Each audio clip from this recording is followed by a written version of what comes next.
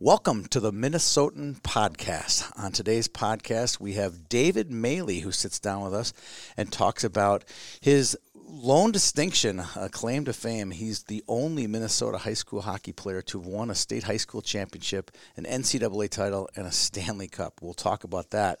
But what might be more interesting for our listeners is his life after 1986 and all the trials and tribulations of being a pro hockey player, a professional announcer, as well as a business owner. It should be a great show. Today's show is sponsored by the Minnesotan. If you've seen their hat collection, the Minnesotan, it's awesome. Nothing compares to it. You can get a St. Paul Vulcans hat, a Hams beer hat, St. Mary's Point Ice Arena hat, and the clothing there is unbelievable. If you want to put in debt into your Christmas list this weekend, take home a free hat by spending $100 or more now through Small Business Saturday or in-store. Visit them in White Bear Lake or online at theminnesotan.com. No online code required. Hope you enjoy today's show.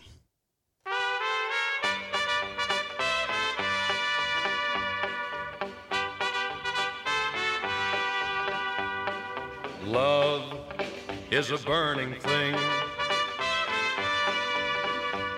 and it makes a fiery ring. Bound by wild desire, I fell into a ring of fire. Well, good afternoon, Mr. Maley. How are you doing today? Awesome, Tony. Thank you. This is going to be a fun show. You and I have sat down twice, once for lunch a few weeks ago and again today, and the conversations just go all over the place, and I'm expecting even more enjoyment for our listeners to actually hear some of it. That's true. That was almost a 3-hour lunch, wasn't it? It might have been more than that, but you and I have a good vibe just out of the gate, and I'm excited to hear where this thing goes. Your story is pretty remarkable. We talk in the preview about the 3 titles. We'll get to that in a little bit, but it wasn't your standard trip. I mean, you've had a pretty cool ride and met so many great people, whether they were hockey people, they were coaches, parents.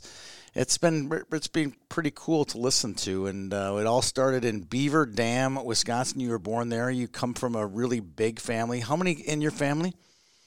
Well, 3 older sisters and 2 younger brothers. And Beaver Dam was the birthplace, but we moved to Cedarburg when I was, just a baby. And that's just north of Milwaukee? Yeah, about 45 miles north of Milwaukee. Now, here's the fun part. I mean, getting to know you has been a lot of fun, but I did a lot of research on you a little before, and one of your sisters went to University of Southern California, married a football player, and now you have who is Ricky Ellison. Is that his name? Yep, that was his name. And Ricky Ellison played, I think he was on the 49ers where they won the Super Bowls. Yeah, so did you live through that whole deal too? You're watching the Super Bowls? I did. That's crazy. He was a national champion and a Rose Bowl champion too, as well at SC with Ronnie Lott and White. I mean, Anthony Munoz was there. There was an incredible team. Yeah, so you got that, and then one of his sons, Rhett, played for the Vikings, about an 8-year pro career as well. Yeah, he married a gal from Minnetonka, Raina, and they have 2 beautiful kids. And actually, his wife Raina's brother lives, literally right down the street from me in Shorewood. Yeah, okay. Yeah. And you now live here in I do. Minnetonka area, right? Yeah, Excelsior. Are your kids Minnetonka schools? They're skippers. Unfortunately, the way it is. And what are their names? They're boys, right? Ryan and Shay. And they don't play athletics. No, they do. They do a little bit. They played baseball growing up. Yeah. Actually, Ryan was a really good baseball player. We moved here it was 2 years ago in September, so this will be our 3rd winter. He had Oscar Slatus at his knees pretty bad. He was growing. He just didn't want to play. And then the next year came around. He still didn't want to play. So they're both musicians. Ryan probably more so than Shay. And I don't know if living in Silicon Valley as long as I did, he really got into high tech. Ryan did, and has built the last 3 computers himself. And but he's really into skateboarding right now. Oh, that's cool. He did a little bit in the Bay Area in San Jose.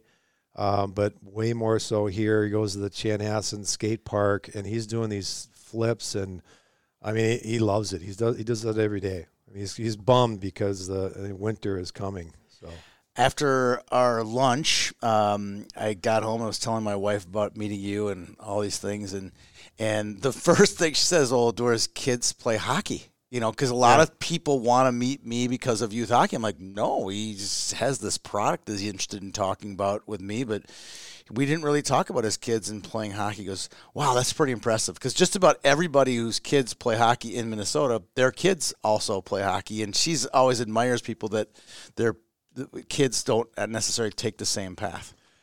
Yeah, you know, we tried everything with our kids. I think like most parents do, they want to give their kids a chance to participate in what they want at the time. My youngest kid, Shay, I mean, he tried everything. Oh, that's great. He was the best at quitting of anyone that I know. You know, so they did play roller hockey a bit. They did play some ice, and we, you know, open skated a lot. Same with my daughter, Michaela, when she was younger. She didn't like the smell of hockey gear. She was really more of a, you know, she liked her dolls and things like that, but she did try it. And I'll never forget the first time she tried it. We put all the gear on her, and she started to sweat and freaked out. Really? Yeah. And so, you know, everybody's got their own, you know, I would never push anything on any of my kids. My dad didn't. My mom didn't. So, you know, just try to expose them to, you know. Many things. Yeah, and see what lands. I had the same thing. My daughters are 16 and 18 years old, and they'll get into one of my buildings, exciting tournament, or they'll just something excitement around my business, and like, Dad, how come you didn't force me to play more? Yeah. Like, I didn't want to, my parents, like you said, they didn't raise me to play. Like, my dad, if you ever met him, it's hilarious, was the farthest thing from a golfer, and he lives like a fish out of water at a golf course. That was my sport. I enjoyed golf. I enjoyed hockey. None of my parents ever made me do anything. I just chose it, and I felt that was the best way to raise my kids, too. So I admire you for that. So, well, thank you. I mean, I'm no different. My mom and dad grew up in Indianapolis and moved to Wisconsin when they were young and had their two little daughters. And, you know, so he knew basketball but knew nothing about hockey. Right. Yeah. You said he played football. Where did he? He went to Xavier. Okay. Played football there in a scholarship, but got too many concussions his first year and had to quit playing. Right. Your parents still alive? My dad passed away 3 years ago in September, okay. But my mom is still going strong. Alive and kicking? Yeah, I just Zoomed with her and the family last night. She lives out in California, right? A lot of your family lives out there, right? Yeah, they migrated. My sisters, all three of them at one time were in California, and Karen and Sheila went to SC, like you had mentioned. Sheila went to SC. Karen went to law school in University of San Diego. They all met people, married, and my dad mom got tired of, you know, traveling from Minnesota out there when the grandkids were born, so they officially moved out to California, San Jose in '96. Okay. Yeah. You did some moving. So I love the story about you moving from Wisconsin to Minnesota. Yeah. And I like how you didn't like sugarcoat it. A lot of people like sugarcoat, like, wow, we moved to Edina because of the educational system, or we moved there for this, or you moved to Minnesota for hockey. Pretty much. I don't think my dad never officially said that, but yeah. I mean, we did. He had a company that he had, manufacturer's rep company, and he served the 5-state North, South Dakota, Minnesota, Wisconsin, Iowa. Minnesota was more in the middle, and like I told you before, there was a family that had moved from Edina to Wisconsin and played in our association, and kept talking to my dad about, you've got to go see Minnesota hockey. And that's what he just put that thought in my dad's mind, you know. So, and your first taste of Minnesota hockey is what happened there? How did you dive into it? That guy told my dad about the state tournament, and my dad decided to throw us all in the car and go to the state tournament, literally during the state tournament. So we went there, got there on the Saturday, like in the morning. We drove out on the Saturday morning, got there from, you know, it took 4.5 hours to get to St. Paul. Dad bought scalp tickets, and those weren't cheap, by the way. No. And I knew nothing about the state tournament, had only played, you know, in small rinks in Wisconsin and youth hockey, maybe one or two tournaments where there might be 30, 40 people. And we had tickets that were fairly low to the ice. I mean, we were in the first, in the corner, maybe 10 rows up. I mean, that's the seats we had. We weren't up in the nosebleeds.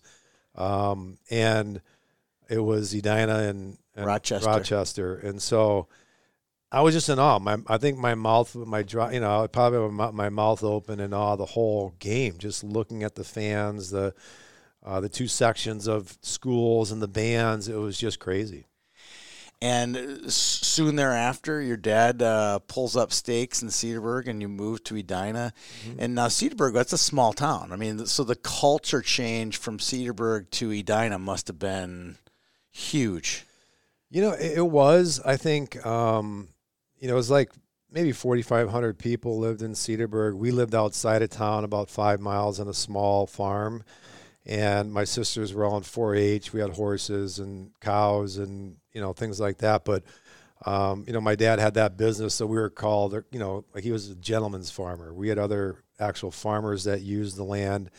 And, so, yeah, it was a huge culture shock in a lot of respects for me, just because of the clothing. And, I was a farm kid. I wore flannel shirts and, you wore nice shoes to school. And, people were making fun of my shoes and, my pants, whatever. And, in Edina at the time, I don't know, they all had certain kinds of jeans and Nike shoes back then. And I remember coming back to my mom and saying, I got to get new shoes. And she said, no, you don't. Your shoes are fine. So, it didn't bother me that much, but it was a big culture shock, because I went from taking a bus that, I was on for half hour in the morning and half hour at night to I walked to school at Edina.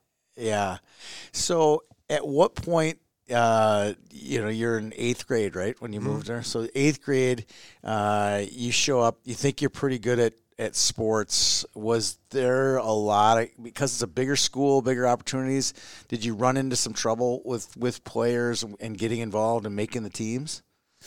No, the one thing that happened, I played 8th grade tackle football. I never played it before. I got injured right after the Beltline tryout. Back then, there was a tryout that you had to go through cones in a time, fashion or whatever. And then they gave you a letter that said you're invited to the Beltline, meaning the A and B tryout. So It was just a tryout to go to the tryouts. And I did that.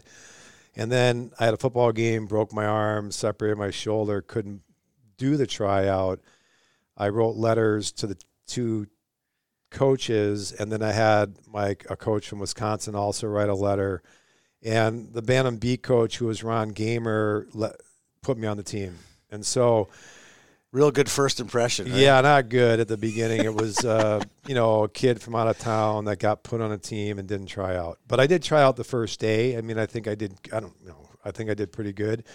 I don't know, but good enough to where that coach who was at that tryout thought I should be on the team. So now you're 6'2", 190 at your high school, your playing weight, whatever. Were you a tall, thin, wiry kind of kid, or did you grow late? I don't know. I think I probably grew. I mean, I started lifting weights and going to Nautilus, riding my bike to Nautilus with my younger brother back when I was in 9th grade. And I think it really helped. I know it helped. But I also know growing up on the farm, I biked into town starting from when I was 10. Right. It was 5 miles. To see your friends, basically, right? Yeah. And back then it was, no helmet, all the stuff we talk about. You just went. Yeah. And I think biking, as much as I bike, plus we played barn hockey, which is just street hockey inside a barn, and it had lights. And, I had buddies all from when I started at 10 years old up to when I left. I mean, we'd have 4 or 5 guys sleeping over, so we had a 2-on-2, 3-on-3 game. And I know that was a huge part of my hockey development, because we skated like once a week in Wisconsin. Oh, really? Yeah, as a team. So your development was all away from the game. All really. of it. Yeah. I'm a huge. Since I've stopped playing professionally, I've been coaching for over 3 decades. That's my biggest mantra to parents when I get them in a room. That the more time a kid has with a stick in his hand, and I don't care where it is, doesn't matter where it is, the better he's going to get, no matter what. Because if you can stick hand with a puck and you look at all the best players in the world and not have to look at it, you're light years ahead. It's the equivalent of basketball. I mean, the more time you're dribbling a ball and shooting the ball, it doesn't matter if it's game or not game. You're getting access to the game. Yeah. Right. All right. So, as I said in the intro, you won a state title in '82. Let's start there. It's a unique team because you were Edina West, and a lot of the best players came. On that '82 team, would you say it was 10 of each, 10 East kids, 10 West kids, or was the tryout based on skill? Oh, no, I think I think it came down to definitely there was plenty of kids that didn't make that team that could have played in Lake South on any other team, right. I think. Maybe not second line of any other team, but so I'm not sure what the number ratio was from east to west, but it was definitely a lot of talent at that tryout. When they voted to close the schools, I went through the same thing in Minneapolis. When they voted to close the schools and merge them, was that a good thing for you as an athlete, or it didn't matter? No, I think it was great. I mean, having played against those guys for the last 3 years, they were our biggest rival, Edina East. So we, as an athlete and as a competitor, right, you're like, wow, this is going to be good. We get to combine schools. I think the different thing, the thing that was a little bit harder was, having Eichela as a coach when I had, Bart Larson and Bobby O'Connor for the prior years. So that was the only kind of up in the air for me personally, what it was going to be like to have Eichela as a coach. At that point, though, Eichela had already established himself as the man. I mean, they hadn't named the street after him yet, but he was well on his way to getting the street named after him over at Braemar. And when he was named coach, was that a good thing? Were you excited about it, or did you just kind of not like him being a West guy? Oh, no, I mean, just what you said. I mean, it wasn't like everyone didn't know who Willard Eichela was, and I was, not that I wasn't looking forward to it, I just didn't, it was the unknown. Right. What kind of coach he was going to be, and obviously a huge amount of respect going in. It wasn't, so I was looking forward to the season. I met Billy Brower. What we did is each school picked a captain. And so he was picked from East and I was picked from West, and we got to know each other, kind of spent time at each other's houses. And, and then I think Ike in the beginning of the year, he tried to, I think, appease everybody. So we had all West guys on one line and West guys playing D to D together. And then after we lost early in a game, we had a no puck practice and he changed things around quite a bit. You mentioned Bob O'Connor. I mean, they have named hockey tournaments after this guy, and he was very innovative in the way he ran a practice. So Bart wouldn't necessarily run the practice. Bob would run the practice over at Edina West. Walk through the difference between a Bob O'Connor practice and an Eichela practice. Well, I mean, Bobby O'Connor, the quick, background on him. I mean, he was involved with USA Hockey. He was in the thick of things when it came to innovative drills from Russia to Sweden to he's just a student of the game and then some.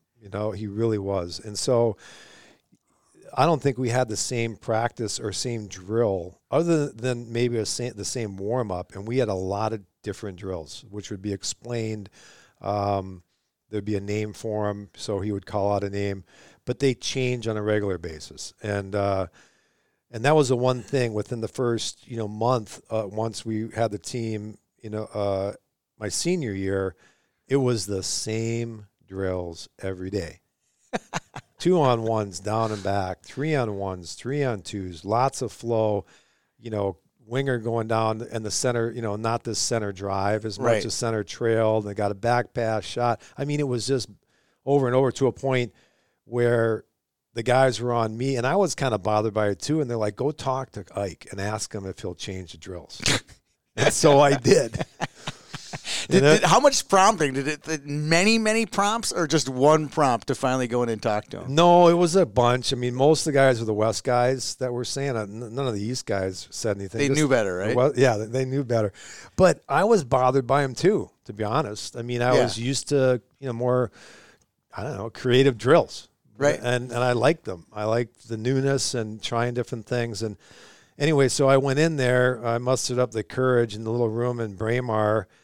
I'd asked, Coach, can I talk to you? He said, hey, David, come on, sit down. So I sit down. And I said, I was wondering if you could maybe change, we're going to change the drills anytime. Like, soon. And he just silence, right? Oh, yeah. Total silence. And he's like, well, David, these drills have worked for me for many years. You know that, right? I'm like, okay. And he goes, and we're going to keep doing them. Okay. And it was a 30-second conversation. And I did a couple of nods and yeses, and out the door I went. Meanwhile, the other Edina West Cougars are sitting there. So what did he say? Yeah. I came back right away, and I just shook my head. And they shook their head too, but what are you going to do? He's the guy. And, looking back, there's a lot that as I coach kids too, he's one guy, that repetitiveness, he really broke down. And I think today it doesn't matter to me. The 2-on-1s are so critical in creating offense and repetition in all the zones when you're carrying the puck. He was really good at that. And so anyway, the drills didn't change. That's the official. But one thing I would guess though is they didn't change, but his system always worked. What was so key about his system? What was made him so great? And maybe elaborate that into 1982 somehow. I don't know if we really didn't do individual skills. We didn't do any drills like that.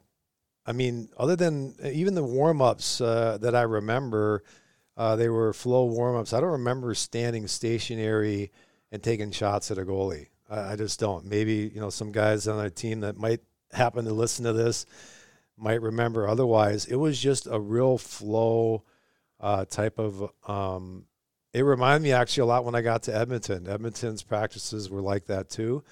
All up and down rushes. I mean, 2-on-0s, 3-on-0s, 3-on-0s, weaves.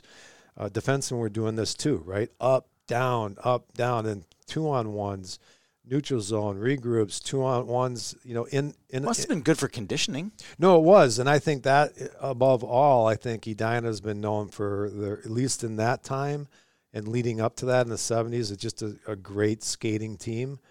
And I think that's the one thing, especially in the beginning of the year, he had these shirts, which I thought were awesome, that he gave to all of us.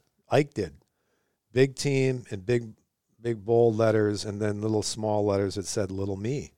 And what a message to have, that you see all the guys wearing underneath your stuff. So you see them, all the guys wearing it every day, right? That's a message, a very clear message from that you see every day, and you're reminded, big team, little me. And I think that's what he wove that into his practices. It was all about the team, not any one individual. And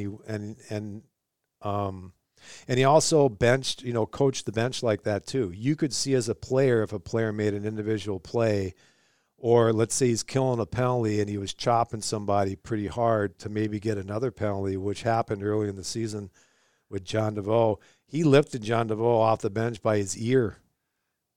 Really? And said to him, don't you ever do that again. And, so he had these, times during the season where he did little things that, looking back, were real critical for the team to learn a pretty good lesson. You're killing a penalty, do not get another penalty. No. I mean, that was, and so, and little things individually, if there was body language, he was a big, he didn't like that at all either. So if you slouch your shoulders, if a guy, puts you off sides, he would bench you. Right. And you knew why you were getting benched. It was just, you didn't act like that. And he talked about, He told us one time early in the season he wanted us to pick the puck up for the referees. And he gave us a hard time if we didn't. So if there was a whistle that blew, he said, pick it up and hand it to him. And we did. Really? Yep. That's really interesting. So I'm reading the book, Tourney Time. I got to the chapter on the 82 team, and he's the author of the book, David LeVake and Lauren Nelson. They spent a lot of time talking about the divide between East and West. And at the end of the year, there was no divide. It's at least through this book. Yeah. Walk through that, the rivalry. I mean, you didn't live it because you moved there in 8th grade, but a lot of these kids were rivals since 1st or 2nd grade. Yeah, I don't know who wrote that book or why they would think there's any kind of rivalry. You said early on. Yeah, I mean, early on, I think it was because, like I said, Ike had put three guys, West guys, me, Wally Chapman, John DeVoe on one line, and then the second line was all East guys. So after we lost, I think it was Richfield, we lost a game, we had a no puck practice, and Ike changed the lines around. And so I think and I think early on what we realized too, even though we had a talented team, number one, we could get beat. I mean, right. It's not like we're not going to get or can't get beat. And then I think the other thing we really realized looking back is that people expected us to win, and there was a lot of stress around that. Yeah. In and of itself, because it's one thing to say, you got a great team, but it's another thing when you feel like everyone's expecting you to win. And I think that was the biggest. That's what pulled us together more than anything, because we knew that, number one, we did have a good team, but if we didn't play like a team, it didn't matter. Right. Right. What was it like? I always love asking these questions. These guys, the '80s guys, playing in I think it was the Lake South at the time. They called that, because there was the Lake North, and I don't think Minnetonka was in the Lake South. I think they were in the Lake North. So you had Kennedy, Jefferson, Richfield, probably Burnsville in that league. Now, when you look at some of the rosters of those guys, I mean, Richfield, you say Richfield, like, people scoff. I'm like, Richfield had some of the most talent-laden teams of them all. Like in your age, it was probably like Tim Thomas and some of those guys, right? Tom Ward, yeah. It's just phenomenal teams. But every night was a battle. Kennedy and Jefferson were, 2,000, like 2,200 students schools. Yeah. That's a lot of kids, 800, 900 per class at those schools. It was never a night off. No, there was never a night off. The only night off was St. Louis Park. Right. Oops. And I don't mean to throw that out there just to say it, but that was really the only time that we would have a night off. And I think Ike did that too. There was always the Iron Range trip that we took. Yep.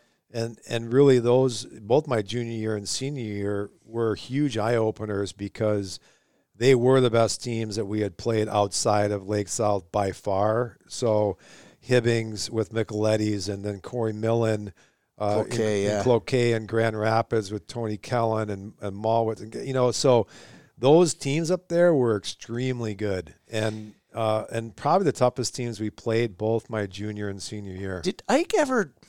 he seems like a kind of a quiet, reserved kind of guy when I've talked to him. Did he ever tell you guys about growing up there and what that was like, or did you get none of that from him? None of it. Really? During high school, not one. He was very straight and to the point. If you had like I said, that conversation with him about the practices was maybe 20 seconds. Right. And it wasn't until after, when I came back in college, we had longer conversations. And then over the years, I've, connected with him. More recently, when I moved here, we went to Perkins.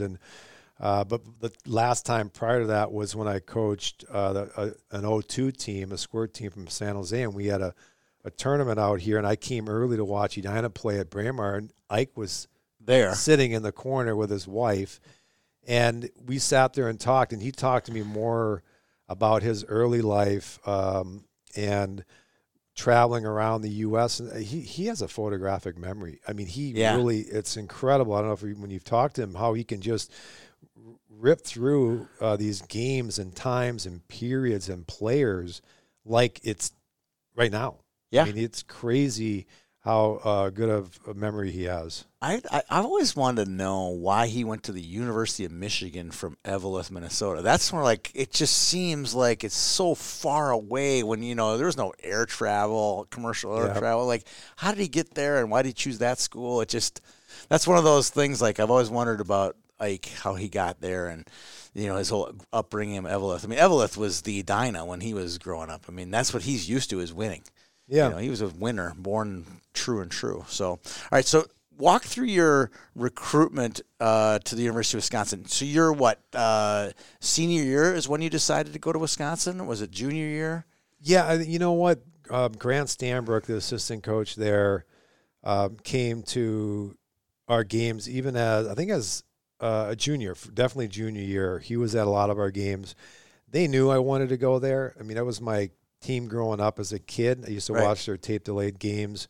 My dad let me stay up late, so Mark Johnson was my hero, and Craig Norwich and Steve Alley and Taft and Mike Eves. I'm sure a lot of your listeners don't know any of these guys, but these I do.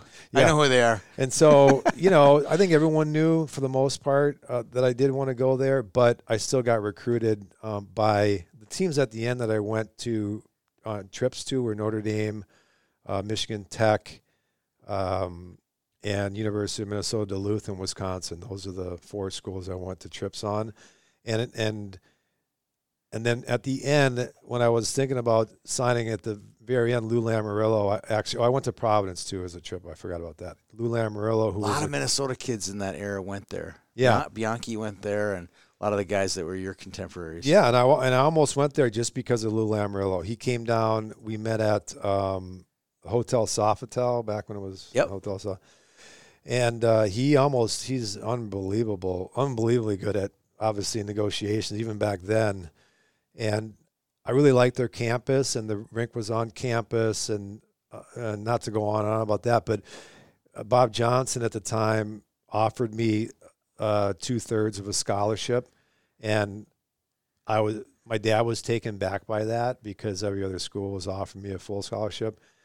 And that's kind of how Bob Johnson did it. He chopped up the scholarships to get an extra scholarship and everything else. And I still wanted to go there, but my dad was not happy with that. But Bob Johnson said, hey, listen, if John Newberry and Joey Mullen sign what it looks like they're going to, I'll give you a full ride.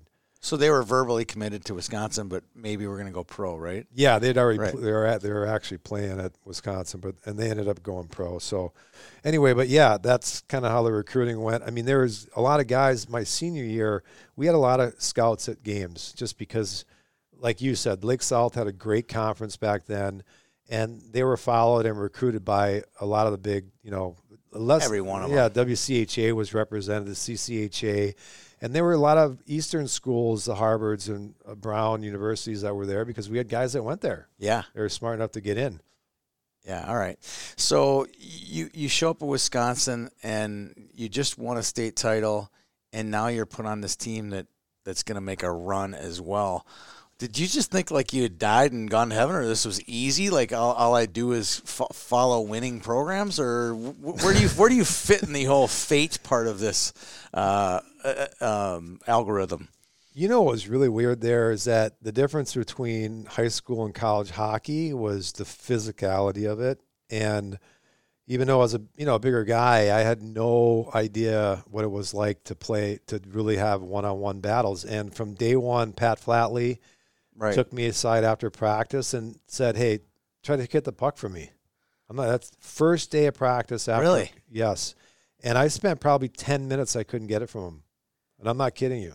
He was unbelievable at mucking. We call mucking the puck, holding on to the puck. I try to go one side like he turned his big butt, ass against me. And and again, I think that's some of the things we didn't learn at Edina. We learned those, rushes and playing the game, but not a lot of physicality. Like my junior year, I think that was one thing, not to skip around, but Doug Wu, who coached South St. Paul, I mean, they came out and ran us, and we had never played a team really that ran us like that. And, they beat us. But so anyway, back to Wisconsin, Pat Flatley kind of took me under his wing, and I am forever grateful for that. And I didn't play most of the first half of the season. I played a little bit fourth line. Full scholarship, too. Third line, yeah. And then junior national tournament happened at Christmas.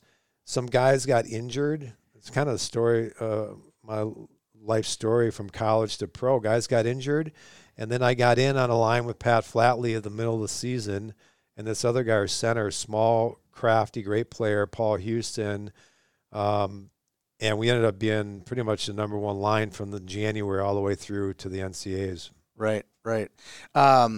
You had a lot of, I'm just looking at this roster, you got the Johanssons were on the team. You had a couple of Edina guys. You had Tom Carroll was on the team. I mean, a lot of really good, solid players. Did you guys struggle in WCHA, or did you guys have your way with the rest of the league? No, the WCHA, we just got into the playoffs that season, if I remember, and Minnesota was, the Gophers had a great team. North Dakota had a great team. So those were really our two biggest rivalries during the WCHA. We had to play North Dakota, Minnesota in the playoffs, and then WCHA playoffs, and then the North Dakota in North Dakota. So, yeah, those were our two biggest and toughest opponents that year. Right. And then after that, our biggest opponent and everyone's opponent for that 83 to whatever was UMD. I was going to say UMD. They were just a force. They were. In those 3 years. It was hard to stop type of team. Surdy had just kind of put together a great program. So let's go back, recollect. You guys make it to the Final Four, which is basically in a home rink for you guys. You'd played a lot. For a lot of those guys, who played a lot up at Ralph Engelstad in the Frozen Four. They didn't call it that then. Yeah. The Frozen Four was in Grand Forks. Walk through the two games and winning the title and that feeling of winning. Well, it was great because we had just beat them in the playoffs, right, to be in the Final Four. Yeah. So it felt more like a home rink because those are those 2-game total goals where we won in overtime. And that series was in itself another story because we scored the OT goal, right? They checked the stick. It was illegal. We get a penalty. No way. We're shorthanded, and we scored shorthanded. I'm not kidding. I was in the locker room with Pat Ethier, a Minnesota guy. We were high-fiving, had our stuff off because we had gone through the line. Yeah. We actually went through the line. No way. Yes, in the locker room. Me and him are in there. Then Coach Schauer comes in and said, put your stuff on. We got the penalty legal stick. We got to play. We had to put our gear back on. It was within 30 seconds. Paul Houck came down the side, had the puck. The D didn't take him. Snapshot goal. We celebrated again. So anyway, to fast forward, so we're in Minnesota. We beat them in the playoffs, go to Grand Forks, beat them in 2-game total goal, and then we came back for the Final Four like 2 weeks later. We played Providence the first game, won 2-1. That was the toughest game we played probably all season. Chris Trieri isn't that funny that Chris Trieri was the freshman goalie. And then the Kleinendorfs, I think it was Kurt Kleinendorf, that was the center. It was Scott and Kurt, I know that. Scott, maybe it was Scott. Scott was still there. Kurt was big, older, other way strong. around. Yeah. And Tim Army was on that team, and a couple, Gates Orlando played pro for a bit. They had a really good, solid team. And then we had Harvard in the final, Neil Sheehy and the Fusco brothers. Yeah. And we beat them like 6-2 or 5-2. But yeah. Oh, this is good stuff. All right. So you play a few years at Wisconsin, all 4 years at Wisconsin. Yeah. And your career ends. You guys lose to UMD, which is good segue, right? You lose to those guys. And you got a couple months before you sign, or you're going to maybe play pro the next fall. Or maybe some guys actually played in the spring. Walk through that 2-month window of being done in February to actually skating with the Canadians. Yeah, I dropped my second semester at Wisconsin because I thought I was going to – they told me that they wanted to sign me. And so I dropped my second semester senior year and I went home, came back to Edina, and just waited around. And then my dad, who never got involved in much anything that had to do with hockey, from everything, coaching or anything else, like if I complained about not playing, he'd just say, "So what? Suck it up," right? Yeah, that's my dad. But they wanted to sign me on a 2-way contract, and he pushed back and said, "You're not. There's no way. You're not playing all that, taking all that time at college, and signing a 2-way contract." So I was grateful for that. But on the flip side, I was back home. There's buddies. I was partying, having a good time, thinking I'm not going to go play. And then literally it's 5-6 weeks later, we finally signed. Some other guys got hurt, and I signed. Hadn't skated for 6 weeks, 5-6 weeks. I fly from Minnesota to Montreal, and this is like March. So there was 1 month left in the regular season in the NHL. Right. They bag skated me after practice, every practice for a good 3 weeks. They even took me on, the road trips so they could have someone bag skating me. And I didn't. So I played my first NHL game. There's 3 games left in this season. I got into my first game against Mario in Pittsburgh at the Forum in Montreal. And then that was it. I played 3 games, maybe 6 shifts, 8 shifts a game. Yeah. In fact, my first shift, I'll tell you about that because it's so funny. It was during play. I don't know how far it was into the game, but I'd never been on that bench before. Right? You practice, you walk through and you practice, and we didn't sit inside the bench. Well, it turns out the bench, how they built it, it was way up. So your feet were like halfway up the boards already. The water was like right at your feet. So they had built it up a good 1.5 feet. Yeah. So you literally could just jump. You didn't have to reach to jump over. That's why they did it. Yeah. But I'm sitting there not thinking of anything. And I'm watching my guy, and all of a sudden, Maley, you're up. And I jumped. I was so excited. I jump like I would normally jump off a bench to go over the boards. Right. And it was like 1,001, 1,000. I mean, I hit my feet. And when you fall off a tree and it kind of jars your legs? Yeah. That's the first feeling I ever got when on an NHL rink was like I felt like my legs were broke. But did you fall? No, good thing I didn't fall. But I was shaking because it was literally another 4 feet down from what it would normally have been. Yeah. So that was my first shift. But and then I got lucky. Really, it was lucky to. It's kind of the theme here. There's a big theme here. The lucky life of David Maley. Yeah, well, guys got hurt, and I got to play. I mean, I shot pucks at guys at practice just to see if I could, break a few ankles, but guys actually got hurt. Playoff hockey in the NHL is pretty demanding, and I got in, so I was lucky. So the regular season ends. Did they say, "Hey, you should stick around and you're going to practice with us," or did they say, "Go back to Edina"? Oh no, regular season ended, and because your line for the first round of playoffs is 0-0-0-0. You didn't play. Yeah, right? yeah. Right? So they have what like the guys call them black aces, and the teams can take and roster, I think, up to 20-something forward players. So I was a part of that group of guys: Sergio Momesso, Stefan Richer, Steve Rooney. I forget the D. Mike Lawler was in and out for a while. So, yeah, it was a group that every time after practices would be 45 minutes, real quick, high tempo, high paced, and then the real work where the Black Aces would be doing laps. And for another 45 minutes, we were out there, basically. Right. Walk me through the playing time that you got with, in the second round and then the cup final. Yeah, the way Montreal worked, really, with the trap system and everything else, there wasn't a lot of, creative one-on-one play. If you lost the puck and you played third or fourth line and you're on a rush, you didn't play.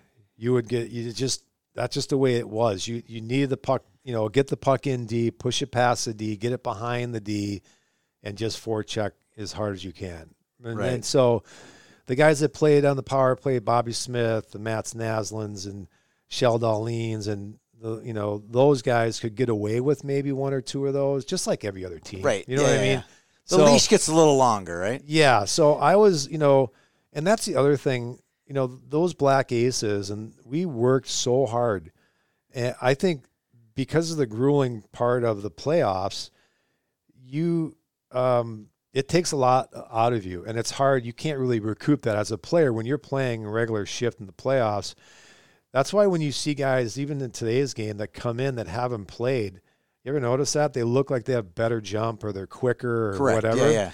And it really has a lot to do with, it's a lot of stress and strain and wear when you're playing in the playoffs. It just is. You don't get a chance to take a break. But when you're a guy that hasn't played and you're chomping at the bit and you've been skating your butt off for days or weeks, you're ready to play. You're ready to play that 5 to 6 minute role where you might get 3 shifts a game, but you're ready to go through the boards. And that was me. I was in incredible shape. So when I played, I was effective, I think.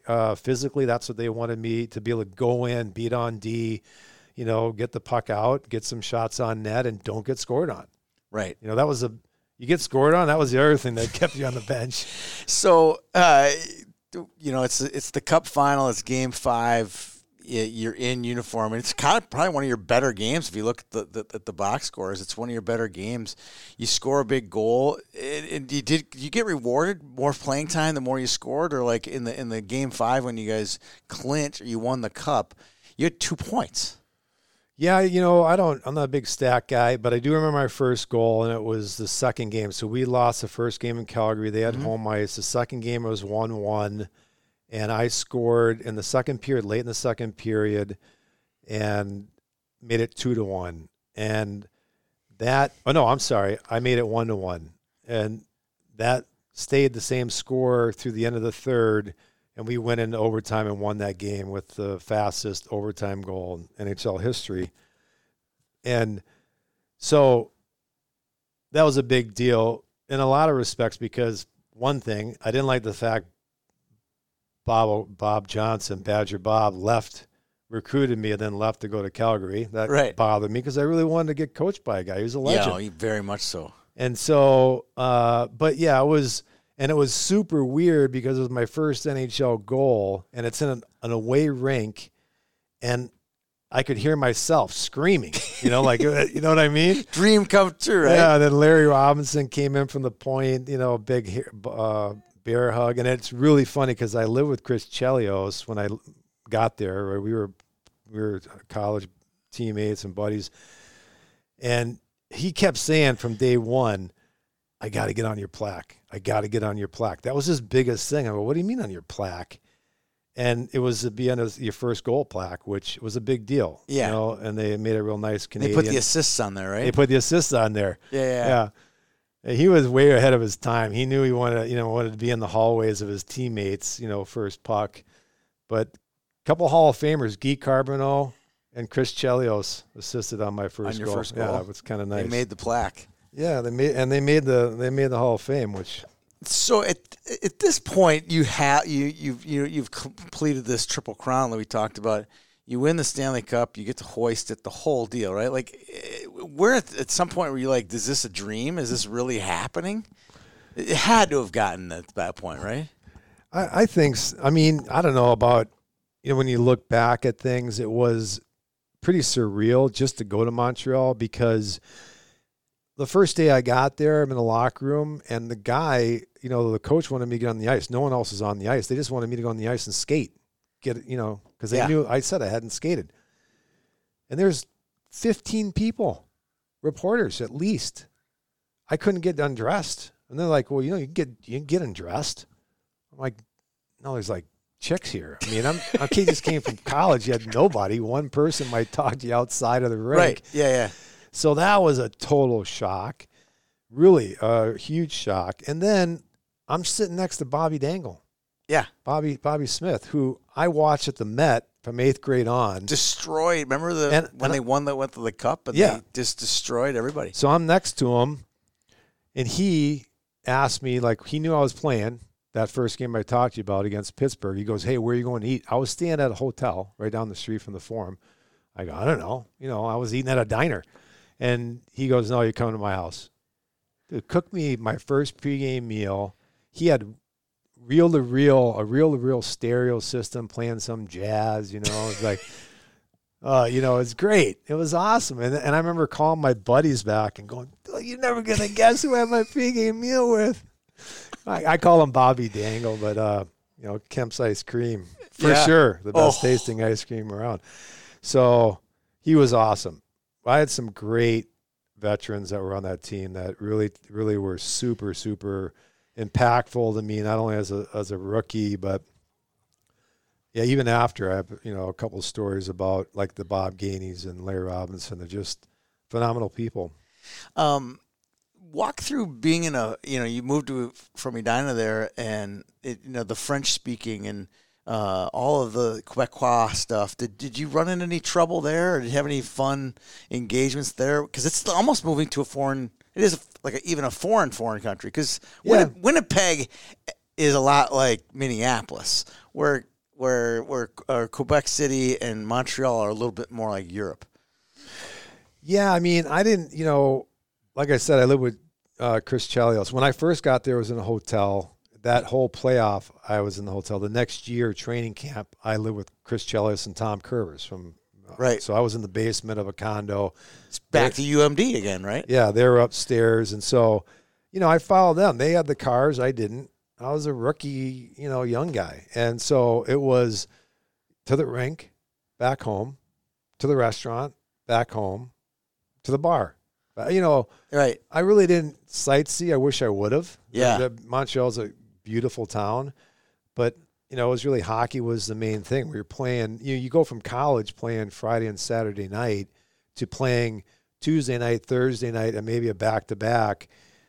That's a way different animal than playing. Practicing, recovering on a Sunday, Monday, and practicing Tuesday, Wednesday, Thursday, and playing a Friday night, Saturday game. Right. Way different. Yeah, it's a different league.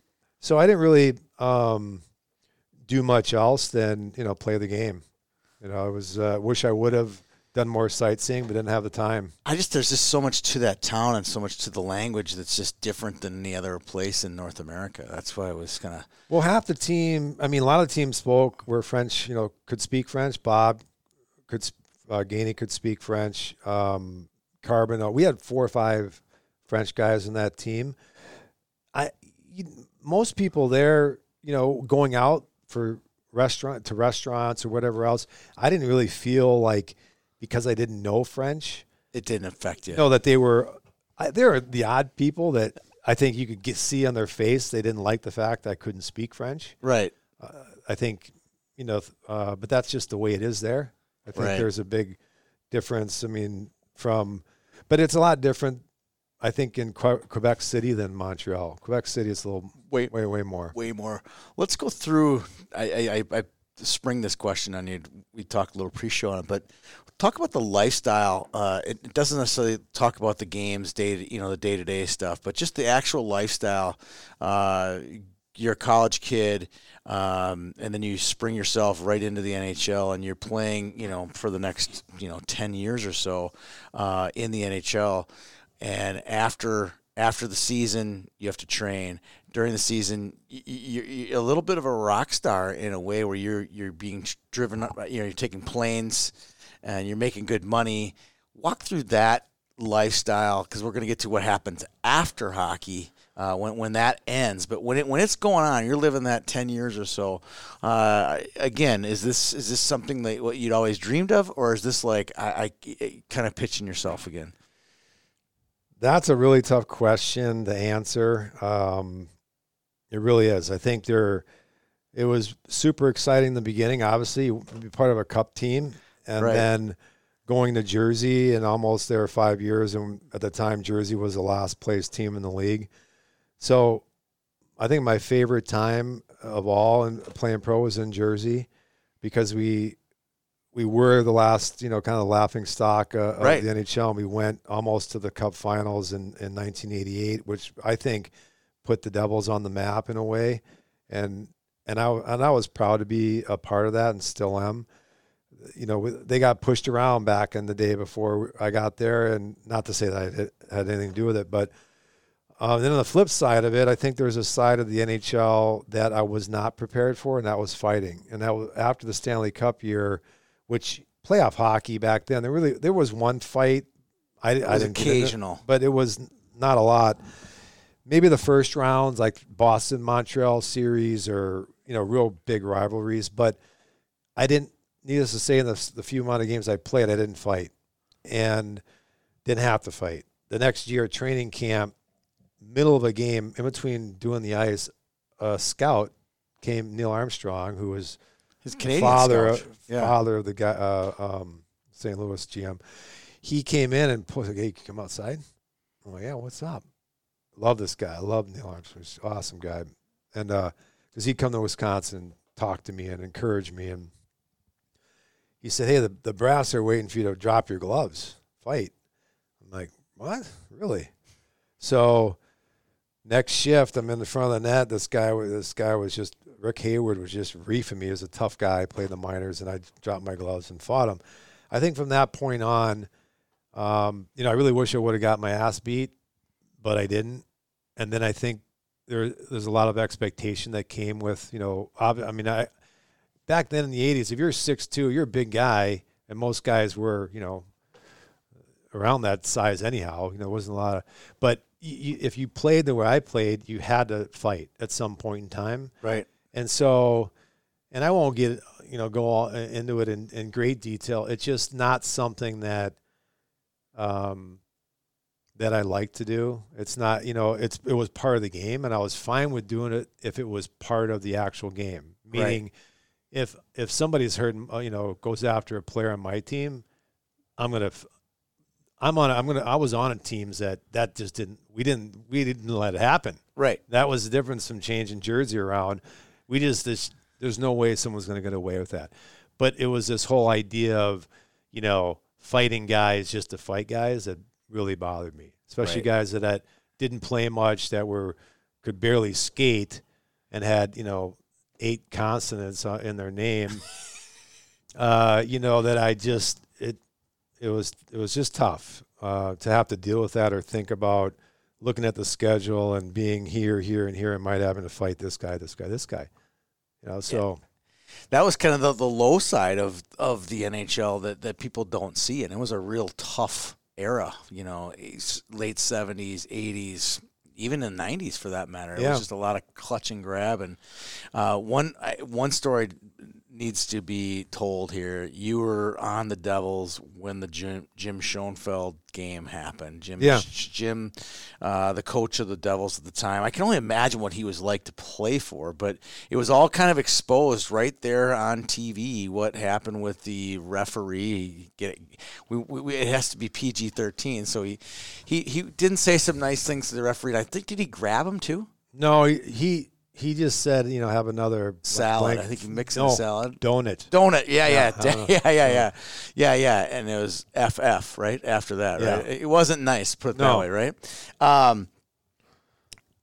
But what happened afterwards, it's almost like historic. It's like historic. It would never happen today what happened then. And I love telling the story. Like, the way I understand it was the officials, the next game is you're playing Boston it was in Jersey. The game was in Jersey. You're playing Boston though, right? Yeah, we're playing Boston. Yeah, and it wasn't Boston Garden, right? So you're playing New Jersey's playing Boston, and this is the Stanley Cup playoffs. Yes. This isn't the regular season. This isn't some exhibition. This is the Stanley Cup playoffs. The rereferees boycott the game. Yeah, because they didn't suspend Schoenfeld. Yeah, they didn't suspend the coach yet, right? Yeah. It hadn't done yet. Yeah, the paper had gone up to the NHL offices, but there had been no decision. So until the decision was made, the referees boycotted the game. Yes. And what happened next? We had off-ice officials ref the game. And these weren't AHL refs shipped up from Richmond or Utica. I mean, this is guys that were like basically boot hockey refs. That's a really good explanation. I mean, one guy had all steel blades. I don't know where he got the skates. It might have been out of some trophy case. Who knows? Like, not like the ones you got in this office, because those things look like the circa 1930. Right? Yeah, a little nicer than that, right? Yeah, a little nicer than that, but all steel. And they wore yellow practice jerseys, the linesmen, which now you got to remember, we were playing Boston. This is Stanley Cup playoffs. Yeah, but and both were tough teams. Yeah, they had 5 or 6 guys that could fight on both teams, and I think it was like that we didn't talk about it, but everyone afterwards, after that whole series, we've talked about it since, thinking, this could get really bad. Because, when you talk about a fight, when you've seen some of those old fights and another fight breaks out, well, if you're in any of those fights, either 5-on-5s, you got to hope the guy you're fighting against, if he's got you down or you're beat, that he's not going to keep beating on you. Yeah. I mean, that's kind of an unwritten rule. You just don't do it. But I've seen old tape where guys, they don't hold back. Tiger Williams. Yeah. And so it's always that fear, right? And I think there was at least a dozen offsides missed. And you keep playing, but I'm talking by 4 feet. Right. Where when you're playing, you're like, oh, that's all. So you let up. Yeah. And guys would just keep playing because there's no whistle. It was the strangest game. But no fights, though, right? So there's kind of a respect, like we can't fight because someone could die, right? I don't know. It kind of reminded me of, throughout my career, there's been times where things have happened in a game where you're like, okay, mark the calendar, because you couldn't get that guy that game. Yeah. We're getting them next game. Or we're getting that team, then we're going to give it to them. That was like an unwritten rule. And I think, and that happened a lot of times, guys would try to get, that particular game would get such a buildup of, hey, it's going to be fights. But I think from a player point of view, a lot of times it never happened. Yeah. It was the weirdest thing. But then it'd be just some off game and no rivalry, no nothing, and somebody would do something and it'd be full on Donnybrook. It was the strangest way that way. You know what I mean? Not to say a guy wouldn't get, like I was talking about before, if a guy cheap shot at a guy and we didn't get him back, you would get him back the next time. No matter what. Yeah. I mean, it was just part of the game. No matter what. So we could go on and talk about this, and the Schoenfeld thing just popped up into my head here. We could go on and on about your pro career. I want to get to some of the players that you played with. Before we're going to we'll end the show with some players and coaches that had an impact on you. But I want to get away from the rink a little bit here, and you've been quite open about your involvement with recovery, people that are in recovery, and you've been in recovery 24 years. Is that it? Yeah. That's a pretty impressive number. Well, thank you. And I'd just like to expound about it a little bit. You've had quite a bit of dealings with other players. We obviously won't name them for their anonymity, but is that something that you take great passion in, is being a resource for, whether they're ex-hockey players or hockey players or just people in the community? You seem to be quite involved and engaged in that community now. Oh, I appreciate it. I mean, you mentioned 24 years, and I don't feel like I can take any thanks for that, other than the fact, that I showed up and I admitted I had a problem and asked for help. So there's, so many people along the way and continue on this journey in recovery that have helped me and continue to help me, so. I was listening to a podcast with Derek Sanderson, who's in recovery, former pro, and he had a funny line. He said, this was on Spit and Chicklets. He said, the minute I became sober, the day I became sober, I didn't ever understand Alcoholics Anonymous. I love the organization. They do great things. But the last thing I wanted to be was anonymous. I wanted every person in the world to know that I was a drunk, and I needed to have everyone keep me accountable. Where do you stand on that statement like that? I thought it was great, but I also thought there's a little bit of, it's dicey. It's a dicey thing to have a problem and have a disease and to admit it. Not everyone needs to admit it in today's society, but I think more and more I see a lot of coins on social media. I see a lot of medallions, all that stuff. Where do you fit on a topic like that? It's funny because just in the last couple years, other than you reminding me when I got here, I was old, that I'd have a lot of things to talk about. So it's going to be a longer show. The older you are, the longer the show is. That's it. You're not that old. But I think, we talked a little bit about this before the show. When I got into recovery, there wasn't anything social media in 1996. I mean, barely, the few people that might have had cell phones, but they were as big as a brick. Right. So what I love about today and the fast forward is social media is breaking down some of those barriers. And I think there's a big stigma around people in recovery, and a stigma just being that a lot of people are uneducated about it being a disease, addiction being a disease that, come on, maybe the stereotype of growing up, you could hold your own mud, hold your liquor, hold whatever, right? Right. Man up, and so I think I like the fact that social media brings, if it can help one person, that old, age-old story. Yeah. I think it's awesome and great. And it's that, to me, it's relating someone else that's hurting and down, relating to someone, whether it's on Facebook, Twitter, no matter who it is.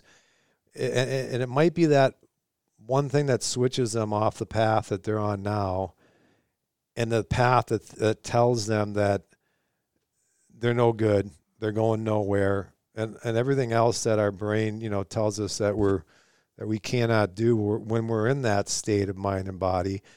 I'm all for it. I am absolutely all for it. I think the anonymity side of it, when it comes to Alcoholics Anonymous, is more about the traditions and how that entity was run. And when they talk about the anonymity along at the level of press, radio, and film, that's what they meant as a society. We're not going to go out there and promote AA and promote this, and hey, everyone that you got to come here. It's about attraction, rather than promotion, is a saying that they talk about. It's about attraction. But as a businessman, right, and as an entrepreneur too, I think, well, yeah, but aren't you going to be able to attract a lot more people if you tell your story and let people know about it? And so I think there's the pros and cons of it, especially in certain workplaces where it really is up to the individual whether or not they want to talk about them, being in recovery. That's where I think the anonymity is really critical.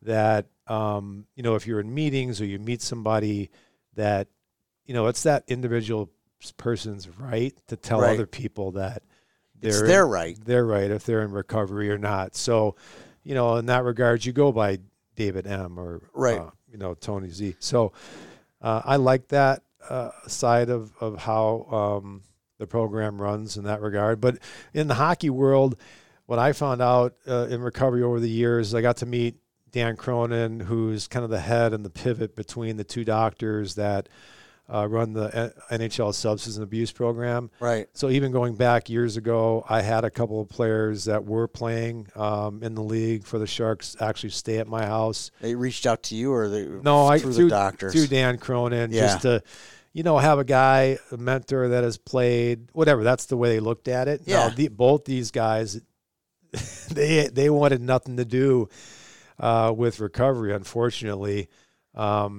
And that's okay, And that's obviously of the 12 steps. They were out of the league within a few, but one of them actually did come back. Got in recovery and is today. So that's been for me a kind of a cool connection, because through Dan, and he asked other guys, hey, you okay if I talk to you to Dave Maley and connect you? So he's connected me with other guys, right? And which was public, and I can say Kevin Stevens came and talked. Yeah, very public. Yeah, the Minnesota Wild. I don't know if you have their recovery. I'm very familiar with it. Yeah, their recovery day. So I went to that this year, and went and talked to him and got to meet the guys that kind of oversee that within the Wild. Yeah, which I thought is so cool. They're trying to help do that with other teams in the league and spread this recovery day within other organizations, which I think is awesome. I mean, I think it's great. It's interesting that you talked about, these guys want nothing to do with it. What is the first step is something like just you got to admit it, right? You have to hit you got to hit a rock bottom, right? Yeah, I mean, I think everybody's different. Yeah. I think what I learned when I first started to go to meetings, it wasn't about how much I drank or used drugs. And that was to me, quite frankly, I thought the guy with the brown bag and homeless guy, those are the guys that, fell into AA. Yeah. When I learned more about and read through the doctor's opinion in AA, and over the years even more, I've read quite a bit more than just the big book, but the science around addiction.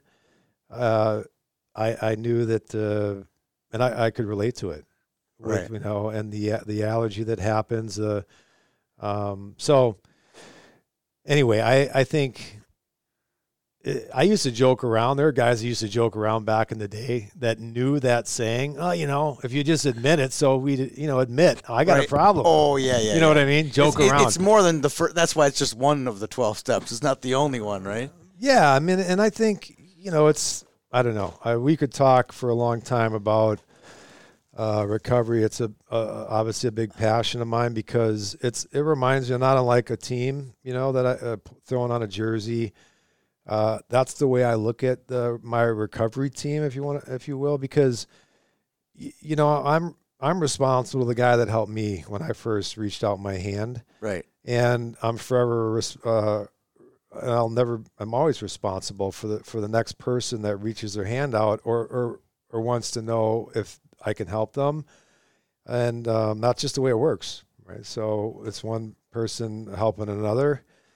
And, you talked before this show, hey, we were going over the board of what we talk about, and you'd mentioned, hey, do you even want to talk about that? And I'm glad, if we only talked about that, I would be, I'd like that better than anything because, it just, hockey's has been my life, but when I really look at it, my recovery life is so much more a part of my life than anything else. Right. Right. Well, I'm glad we got a chance to talk about it because there's a lot. We've talked about some of the people that you've worked with, obviously anonymously, but it's refreshing that you've taken your platform and been able to take it to another level. Yeah, you should. One of the things I'm holding in my hand, a top shelf targets. It's a metallic. Let's see if I can describe this right. This is something you would use as a training tool. You could buy it by what is that? Not metal. Magnets. Magnets. There you go. Yeah, I'm sorry. Yes, Short right. on words here today.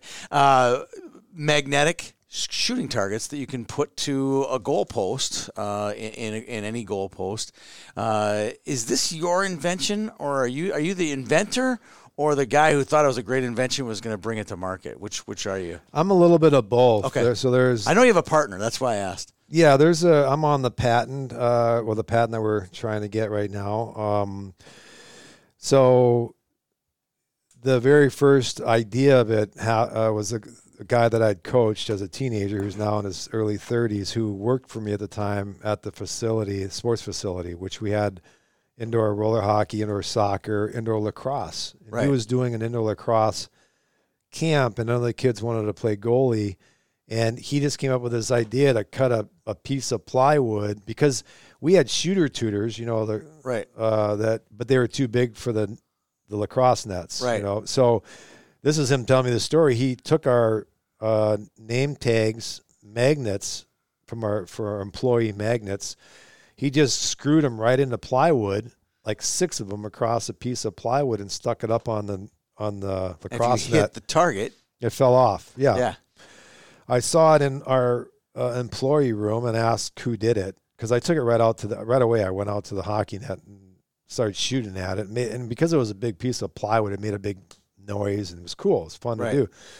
Found out it was Robert, and I knew it wasn't in the marketplace. Talked to another guy, attorney friend of mine, did a patent search, and then I went back to Robert. I actually have my brother-in-law, or my nephew, Adam, who's still working with us today. He's an engineer, went to Cal Poly, had another company, a couple businesses that he had started, trash amps, these little amps you can plug into phones. He had a laser printer and kind of did almost exactly what you see there right there. Really? In an excellent. I gave him sketches in an email from the target I told you about originally. Yep. Told him to put the magnets, embed the magnets in this, and he made it out of acrylic and brought it to me almost exactly like that. So it was a bit, super crude idea, was not mine. Right. Kid that worked for me, Robert. I helped really with the embedded part of the magnets and also those notches. Right. And then the holes in the side. But it doesn't matter. It's a team process. And I asked Robert if he, wanted to start a company. I put the money in, and we got it to a certain point where we got it our initial targets made, and they were with a CZ, a big saw machine, and then these are the second version, or we call it 2.0, where we got molds made. It costs more money to make a mold, but they can be made faster and everything else. So, yeah, and we've been selling, and Pure Hockey has been a huge partner for us, and we're blessed to have them as a partner. And we sell on Amazon.com and .ca in Canada, along with Shields and a couple other stores. I want to. You got right to the sale part of it. I want to get to how this actually got to market, because I like I told you before the show, I ran a marketing company before YHH, and people would come to me with ideas like, you make this, like, oh yeah, no big deal, we just got this done. It's not an easy thing to get a patented product into production, into manufacturing at a price point that people will actually buy it, and then to get it to the market, like to Pure Hockey or to Amazon. Yeah. This is not a process that's really easy. It's like each of those is a victory, almost like from a hockey perspective. Each is a W, but then to actually get it to market and then have actually people continue to buy it is a true victory. And that makes you as big a winner than any of this other stuff, as far as I'm concerned, this product. Thank you. One of the things when we had lunch, she told me about is in the process, the production process is they would shatter. And you have to be a point where they can get cold. If they get cold, then they would break, correct? Yeah, they didn't know. They hadn't broke. Is that in version 1 and now version 2? They hadn't broke, but your story's right. What happened was, because, I'd lived in San Jose since the early 90s, and so I was testing them on my backyard, which the coldest it ever gets. And with your 63-mile-an-hour shot, you weren't going to break it anyway, right? Yeah, that's a really good point. 65 maybe. It's okay, I'm just kidding. You got me on the driver 8-iron earlier before we turned the show on, so I had to get you back. It was good. And in case the people that are listening want to know, I was talking about distances, and I said a driver, but it'd be a driver and an 8-iron for you, for Tony. That was a good one. That was a good one. I liked it. I'm going to use that too. So, what happened was I just had one of those OF moments because I've been testing them in hot weather. So I froze them that night. I froze a bunch of them in my freezer, came out, put it on the goal, first shot, broke. So it was almost another year, 8 months of, that's like our Coca-Cola, the mixture. Right. We had to have some chemists come in and change the mixture so it could withstand high heats up to 110 and below zero. Right. And so that was a long process. It really was. I thought that was kind of cool. It's like, you're finally there, you're ready to go, and you can't even sell it because you know it, because it could end up being defective. Yeah. And I think it's a huge win. Now, let's get to the sale part of it. You have a 6-inch, and is it a 9-inch, the other one? 8-inch. 6 is 9-inch. So lacrosse players, hockey players can attach these to their goalposts at home. Yeah. They stay there, and they get only knocked down with the force of a shot. And That's then right. You could have contests. Some point when YHH you become a big advertiser in YHH, we're going to go out to a rink, probably outdoors, and we'll have a contest. I'll win, of course, but because I can make the videotape make me look like a hero and make you look like a loser, no matter how well you do. I'm just kidding. But how can somebody find these? They're pretty cool. Well, that's nice of you to say that. I mean, you can find them on our website, TopShelfTargets.com. We're actually doing a Black Friday sale through the weekend, but also online at Amazon.com, or if Pure is open, any Pure store around here carries them. Okay, so you can find them at retail, you can find them at Amazon, and you can find them. They're all the same price, right? You don't get a discount if you buy it on your website. Yes, there is a discount. That's what I'm saying. Through directly, you can get it just a little bit of a discount. Yeah, there's a couple discounts out there. In fact, I'm kind of hoping you get your affiliate program going. So we're getting there. We're almost there. So you'll be able to pass on We are definitely almost there. Yeah. That was not the purpose of this show. It's okay. The Triple Crown was the real reason, and you're kind of a funny guy too. So it's been a fun show getting so far. We're almost there. Yeah. You are old. I wanted to talk to. I joked with you before the show. Like I did a podcast with Sammy Walker, who's 20 years old, and Sammy's podcast took about 20 minutes because there's not much to it when you're 57. There's a lot to your story, and I wanted to just get to a few players that you played with, and then some coaches. So before we do that, I wanted to just talk about, because there aren't a lot of Edina guys on this 5 impactful players, but there were a lot of guys that we've talked to off air. You talked about Bill Brower, still a good friend of yours. Yeah. And Wally Chapman. Yeah. I said, who was the guy when you moved in from Wisconsin who became your first friend at the rink? And you said Wally was the guy. And that doesn't surprise me. He saw your ability and he saw how you're going to help and probably had a lot in common. Talk about those two guys. Well, I think, Wally was, we didn't play together, Bantams, but we somehow we connected. And I don't remember, it was before, I don't know actually what time it was, but kind of spend the night over kind of first guy. And then it was funny because his dad's an orthodontist, and I ended up getting braces put on my teeth again because I wouldn't wear this positioner thing. Yeah, retainer. Retainer. When I moved, I was like, I'm not wearing this damn retainer during school. Right. And then my teeth. You already had the hush puppy shoes too. You didn't need any more disadvantages with the ladies, right? So and then Billy Brower. I think it was just we've stayed in contact. I have with both those guys on and off. Probably most with Billy, right? And you know how that goes. It takes two, back and forth. But I've come back for a while there from 2002 or 3 to like 14, 15 with my dad for the state tourney. I kind of made it a father-son trip and had a blast. So that. And then I'd see all the guys, and there's a few other guys I've contacted and said hello to since I've been here. Greg McCush, who owns Montgomery National Golf Course. It'd been cool to go down there and see him. And Brian Kutchell was my line mate. We played golf. And so it's been nice to kind of hook up with some guys, I haven't seen in a long time or been around. Right. Okay, so let's talk about some of the pro guys that you had connection with. The guy you put right at the top of your list was Bob Gainey, and you got a nickname for Bob Gainey. It's so funny. It's like you actually can give Bob Gainey a nickname. What's his nickname you got? Oh no, his name he just went. Oh, he's got a good name for you. Yeah, his nickname was Bo. Everyone called him Bo. Yeah, but everyone called me either Males. Yeah, that was it, Males.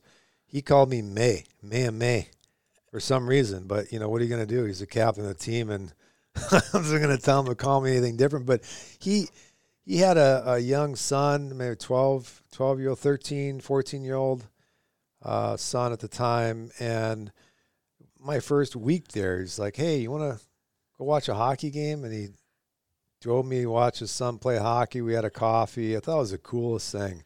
Yeah. And he was the first guy on the ice every day of practice. First guy. He was 36 at the time. Yeah. I don't know. That year we won the cup. I think it was his 5th cup. Ho hum, right? Yeah, 6. I don't know. But huge impact on me from just a work ethic, just his connection with all the players off the ice too, and just grateful to have been able to cross paths with him. Well, both him and Larry Robinson on that list. A lot of Hall of Famers on this list. I'm not sure if Kevin Lover made the Hall of Fame or not. If not, he's darn close. Yeah, he did. He did? Okay. Pretty sure he did. Maybe. I'm not sure. This last year. I think he may have. Or he's on this year. Or he's coming up, yeah. No, because he's in because I saw a comment, his daughter or somebody either, I can't remember now, he said, this is better than HOF for him. Really? So yeah, okay. I'm pretty sure I should know that. I'm looking it up as we speak here, so just feel free to. So let's talk a little bit about Brendan Shanahan. You were at his Hall of Fame induction. Yeah, we lived together in Jersey. He was a bit younger than me, but we've stayed in contact, and I've been a huge fan of his throughout his career. And whenever he'd come to San Jose, we'd hang out, go out to dinner, and over the years since he's got the job in Toronto too, like I said, I went out there a couple different times, and I was out as a Shark. Right. Broadcaster a couple times in 16 and 17, so got to see him. But he's one of those guys that I'm sure you have him, and really the only guy on that list because I'm a lot closer to him. Doesn't matter how much time that goes away, you know what I mean? It's always the same. Same, yeah. And that's like Billy Brower too, Wally Chapman. Time can kind of go by, but we've shared enough and gone through enough that we're close. That's pretty cool. Yeah, it is cool. This guy, Larry Robinson, he's had about as much impact on the game of hockey in my lifetime as any player and assistant coach and general manager. Yeah. He's done it all. Tell me a little bit about Larry. He's the most, he's a little kid all the time. That's what really struck me with him in Montreal. When I remember when I was after the Cup year, the next full year, literally every game I'd go after warm-ups because I was in every warm-up. The equipment guy, Sylvain Toupin, would come up and go, "Hey, man, you're not in." Not a coach, the equipment guy. And it was like that. I scored a goal. I'll never forget it. It was the first game of the year. We lost to Toronto. I scored a goal. We lost 3-2. Next day I was out of the lineup. So there was no rhyme or reason to this group of 4 or 5 guys, rookies, whether we'd be in or out. There was just no rhyme or reason to it. That's just the way it went. And I was pissed. I remember skating around, just scowl on my face. Just 'cause it was after a game I hadn't played. And Larry comes up, and he always just seemed lighthearted, fun, like it's the best time ever. He's like, "Maley, what's going on?" As I'm skating around, he came right up to me. And he said to me, and I'll never forget it, although I didn't heed the call as much as I should have. He said, "If you're not having fun, there's a door. You might as well go now." What great advice. Yep. He said, "If you're not having fun, you might as well go. There's the door." So, yeah, and those are the kind of guys I got closer to, like Kirk Muller's on that list too. Larry he loved to joke around. I love to joke around. I mean, who doesn't? Yeah. But I really like to joke around and be around guys with that light humor, and because I like it. It makes me, feel better. Just, it feels good giving other guys a hard time. That's right. You know what I mean? Yeah. No, I'm kidding. But Larry was like that. He was always like a little kid and just so fascinated with, as a coach, even talking to him as a coach, as a scout, he always had that light in his eyes that this is the best gig ever. Yeah. To be a part of hockey in any way, shape, or form, to be a part of a team, to throw that jersey on, whether that jersey is a suit and a tie, didn't matter for him. And that's I'm guessing when he and Lemaire were coaching together, Lemaire was the bad cop and Larry was the good cop. Yeah. Probably. Yeah. All right, Kirk Muller, another fantastic hockey player. Yeah. Do it all. I mean, that guy could do it all. He could. Super underrated. Not in my books. When he was in Jersey, he had a 92 or 93 point year at center, and then Schoenfeld came in and wanted him to play wing. Yeah. And he did. Without nothing. Like, I'll play, I'll do whatever you want. And so, I just love the guy. He's just the heart and soul of that team and a joker and has one of the best laughs ever. Really? And I think that's one thing about that team. He was our captain, and he was young, probably one of the youngest guys in the team at the time, but hardest working guy by far. And when I say that, I mean from start to end of every single shift. He gave everything he had every shift. And it rubs off. Yeah. And when your best player plays like that, you hear it all the time, but when you get a chance to be around a guy like that, it's just crazy how positively it affects every single player. Right. And then lastly, Hockey Hall of Famer Kevin Lowe. He is inducted in 2020. Yeah, this year. That's what I thought. So, yeah, and he was another guy, soft-spoken, but really when I went to Edmonton, he asked me if I wanted to go, on a trip to Banff during the lockout at that time, and, he didn't have Twist to your do arm, that. right? Yeah, I mean, he didn't have to do that at a condo there, and it was just awesome. So I think it's those kind of things that reminds me of the saying in the Montreal locker room, to these failing, hands, we pass the torch to thee to hold on high. It's around the top of the locker room. Yeah. And I think those teams with that back in the day, with that type of history of winning, and I got to Edmonton when, Gretzky was gone, so they had won the cups, and everything else. But Craig McTavish is there, and Kevin Lowe is really the guy that's been there the longest. So he really reminded me a lot of how Bob Gainey and Larry Robinson handled themselves. Everybody was the same. He reached out to all the young guys, take them under his wing, take them out to dinner. Just awesome. Just awesome. So he was fun to be able to play with and that Oiler team. And we upset some teams too with Billy Ranford and that. We ended up going to the semis when Bernie Nichols, Joe Murphy, and Vinny Danforth were a line, and they were a phenomenal line. But yeah. All right, we're off the player grid. Let's go to some coaches. You've had some great ones. But the one that you keep coming back to this guy over and over and over, and I'd like to hear more about him because it's not a household name like Bob O'Connor or Eichela or even like John Cuniff. It's Grant Standbrook. He was the assistant at the University of Wisconsin. He took a liking to you when you were at Edina. He was one of the key reasons. No offense to Jeff Sauer, the late Jeff Sauer, but you say he was the engine behind a lot of these great Wisconsin teams. Well, I think he was the engine behind, as soon as he came in the late or mid-'70s, like 74 or 5, he did all the recruiting. He did all the recruiting.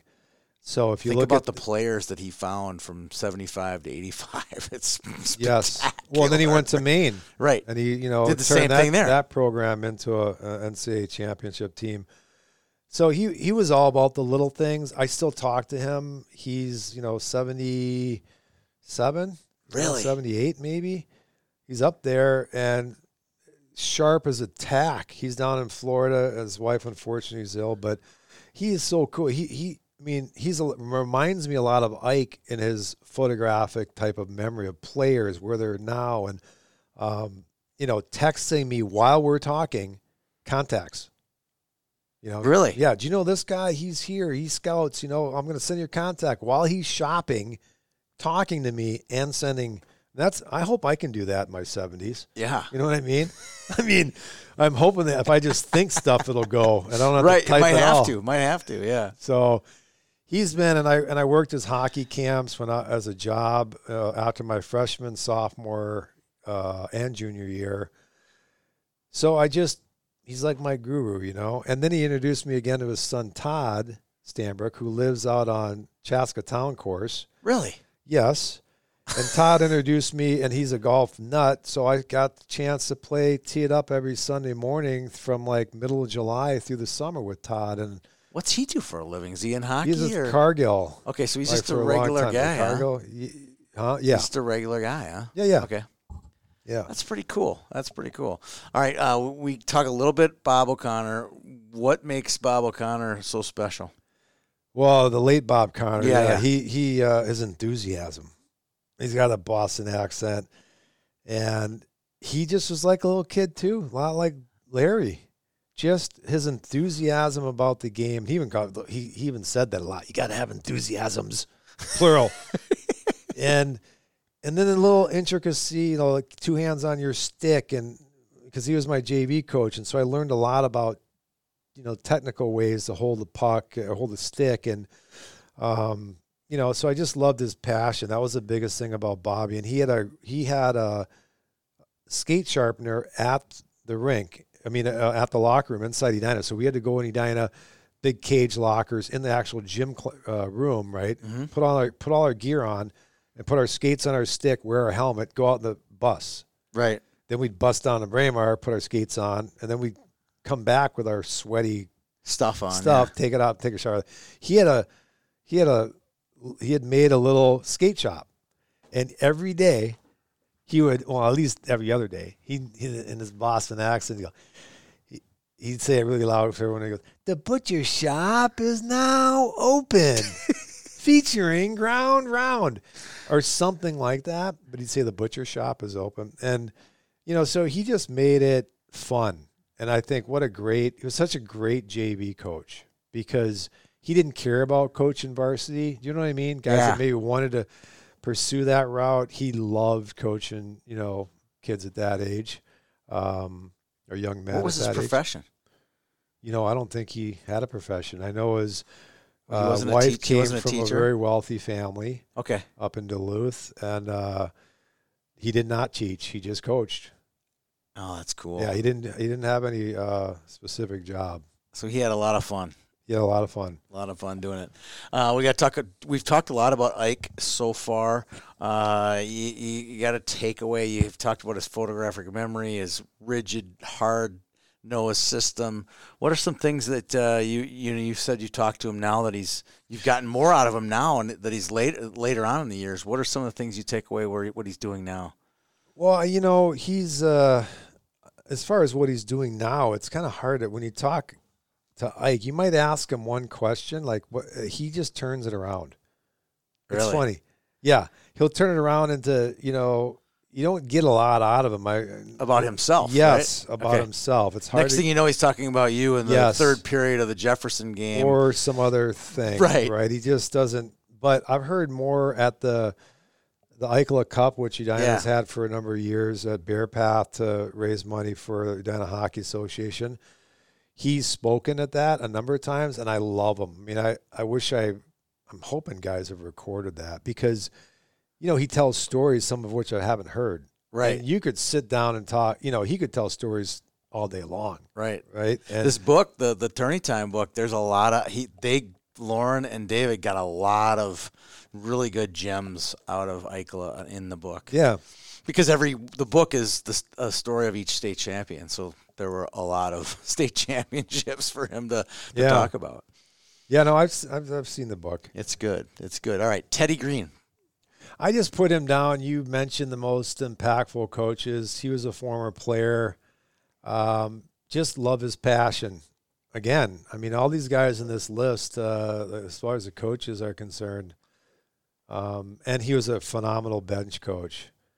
And he could see things. He could see without analytics. He could see things that their team were doing. Or he just put guys in that were playing, and he'd play guys that were playing. I think in the NHL, you've got. You might be able to play, they have stats on it, but, maybe 60 games at 85 to 90%. Yeah. The rest of them, you're probably at 70 to 75%. I mean, I don't think you're ever 100%. No. So he just found a way, especially for the third, fourth line guys. I love the way he would see guys there, that had the jump early, and he'd put them in and keep playing them. And I think that therein lies the biggest challenge for NHL coaches today, which I really don't. I don't like coaches that play the percentages and play the guys with the stats, everything else. Right. I am a big fan of the guys that play guys that are going. Scotty Bowman, I'm a big fan. I mean, he didn't care if you're, he didn't care. You're Fedorov, Shanahan. He would bench him. He did. And I love that because it sends a message. You're going to play my way. You're going to play the right way. And I think most of those great coaches, they formulated like Ike. He was all about defense first. Right. Well, he was a goalie. Yeah. But he also thought if you had the puck all the time, you better be good at it too, right? So the best defense is having the puck all the time. So he liked the openness of it too and the flow. So, but Teddy Green was a great bench coach. And then the last one I have, the late John Cuniff, loved him. Just loved his practices, loved his energy, loved his communication. And I think Teddy Green, I'll go back to him, he communicated better than any NHL coach I ever had. And I say that because most NHL coaches wouldn't talk to you much. They just don't. No. And, sometimes it was assistant coach, but I still think there's a real lack of that just one-on-one conversation with a player and a coach and what you expect of them and how they're doing now and everything else. But, it just gets thrown by the wayside. I think they think, well, these guys got all this technology. They get to see the iPads. They get shifts on the, they on the bench. They get little iPads in their gloves. They're sitting there holding an iPad with their gloves. It's the strangest thing. Yeah, and I think what a lot's missing, and I think it's the same way in society. It's just like one-on-one. Yeah, it's way better. And walking through things, talking about what you're struggling with, not just about the game. I mean, they get to that level. I personally believe that the difference between the elite players and the ones that aren't the elite players, or the guys that go from good to great, are doing all the other things outside of the game to make them better. Yeah, that's true. All right, so we've talked about the top shelf targets, but another occupation of yours is coaching. You were an assistant coach at Holy Family. This will be your second year there, correct? Yeah. What's it take to be a good coach? I mean, you've talked a little bit about here. When you're coaching in Holy Family and you got 17, 18-year-old kids on your bench, what do you see your role? What can you hand to those kids when someone's coming to Holy Family? Well, I think just first of all, it's been a blast being a high school coach in the state of Minnesota. It really has been. Being on the ice every day is a blessing and a gift. Kids that go to that school, I mean, it's a private school. They want to play. Right. They want to play beyond high school. They have dreams of playing beyond high school. So right away, it sets it up. It's a good environment, right? Because these kids. But on every team, it doesn't matter. I don't think I've ever been on any team or had a team or coached a team where there wasn't 2 or 3 guys, whether it's squirt or all the way through pro, that are little mini coaches. Yeah. Right? You know what I mean? Yeah. I mean, I remember having a guy in squirt, an 02 as a squirt, being a coach for a squirt. He was like an assistant coach. Yeah. Don't put this guy out. Don't put that guy out. Oh, really? Oh, yeah. Oh, really? Yeah. Yeah. In fact, he's playing now in I think the it's an NIHA or no? NAHL? Yeah, NHL. He really? Jake Muir is his name. I had a girl last fall that got thrown on a bench because the coach couldn't make it, and I coached the first game, and are you going to coach the rest of these games? I'm like, yeah, for sure I'm going to coach. So I coached, I stuck with it, and there was this girl on the team. She was the coach. I mean, she was barking, and she's pointing, and I'm like, young lady, you are going to be a coach someday. Of course. And I don't have to do anything. I'm just standing here and just let you take the reins from here on out. It's the best when that happens. Yeah, and I think it's like anything. I think the one thing I love the most from coaching and training people, and even in the recovery world, is seeing the light go on, right? In a player's eyes, and seeing them get it, and feeling that they've accomplished something, and then moving on to the next challenge. I love that part of seeing a player grow. Yeah. Well, last segment, we call it If You Could, and we've set you up for this one, all right? So you've been in hockey from the youth level to high school level, pro, all the way up. If you could change one rule in hockey, what rule? It doesn't matter what. It could be squirts, it could be pros, whatever. You can get to change one rule. David Maley, you're on the clock. Okay, I don't know. I was thinking about that a lot. We talked about the first thing I said was flipping the puck out, delay a game. But the puck over glass. But they'd have to, chop that up into. I think we talked a little bit about it because I thought, well, okay, if it's tied game, then yes, 1 goal or less. One goal or less, or have some other rules on it. If it's 4-0 and it's I agree. Don't stop the game. But I do want to talk about the icing, because it bothers the absolute, because I don't think there's ever, what's the rule? If the guy beats the guy by the hash mark before he gets to is it to the hash marks? It's hash mark. Yeah, it's hash mark. But it's not. No. I'll sit there and rewind games on icings and just go, okay, frame. How in the world is that not icing because the guy beat him? Yeah. So they call it. It's a hard call to make. Okay, so why not automatic? And then have something on it. I mean, I'm talking about the pro level. I'm not talking about. I haven't been to a youth game in a while. Youth now, bantam and younger, you can't ice it. Period.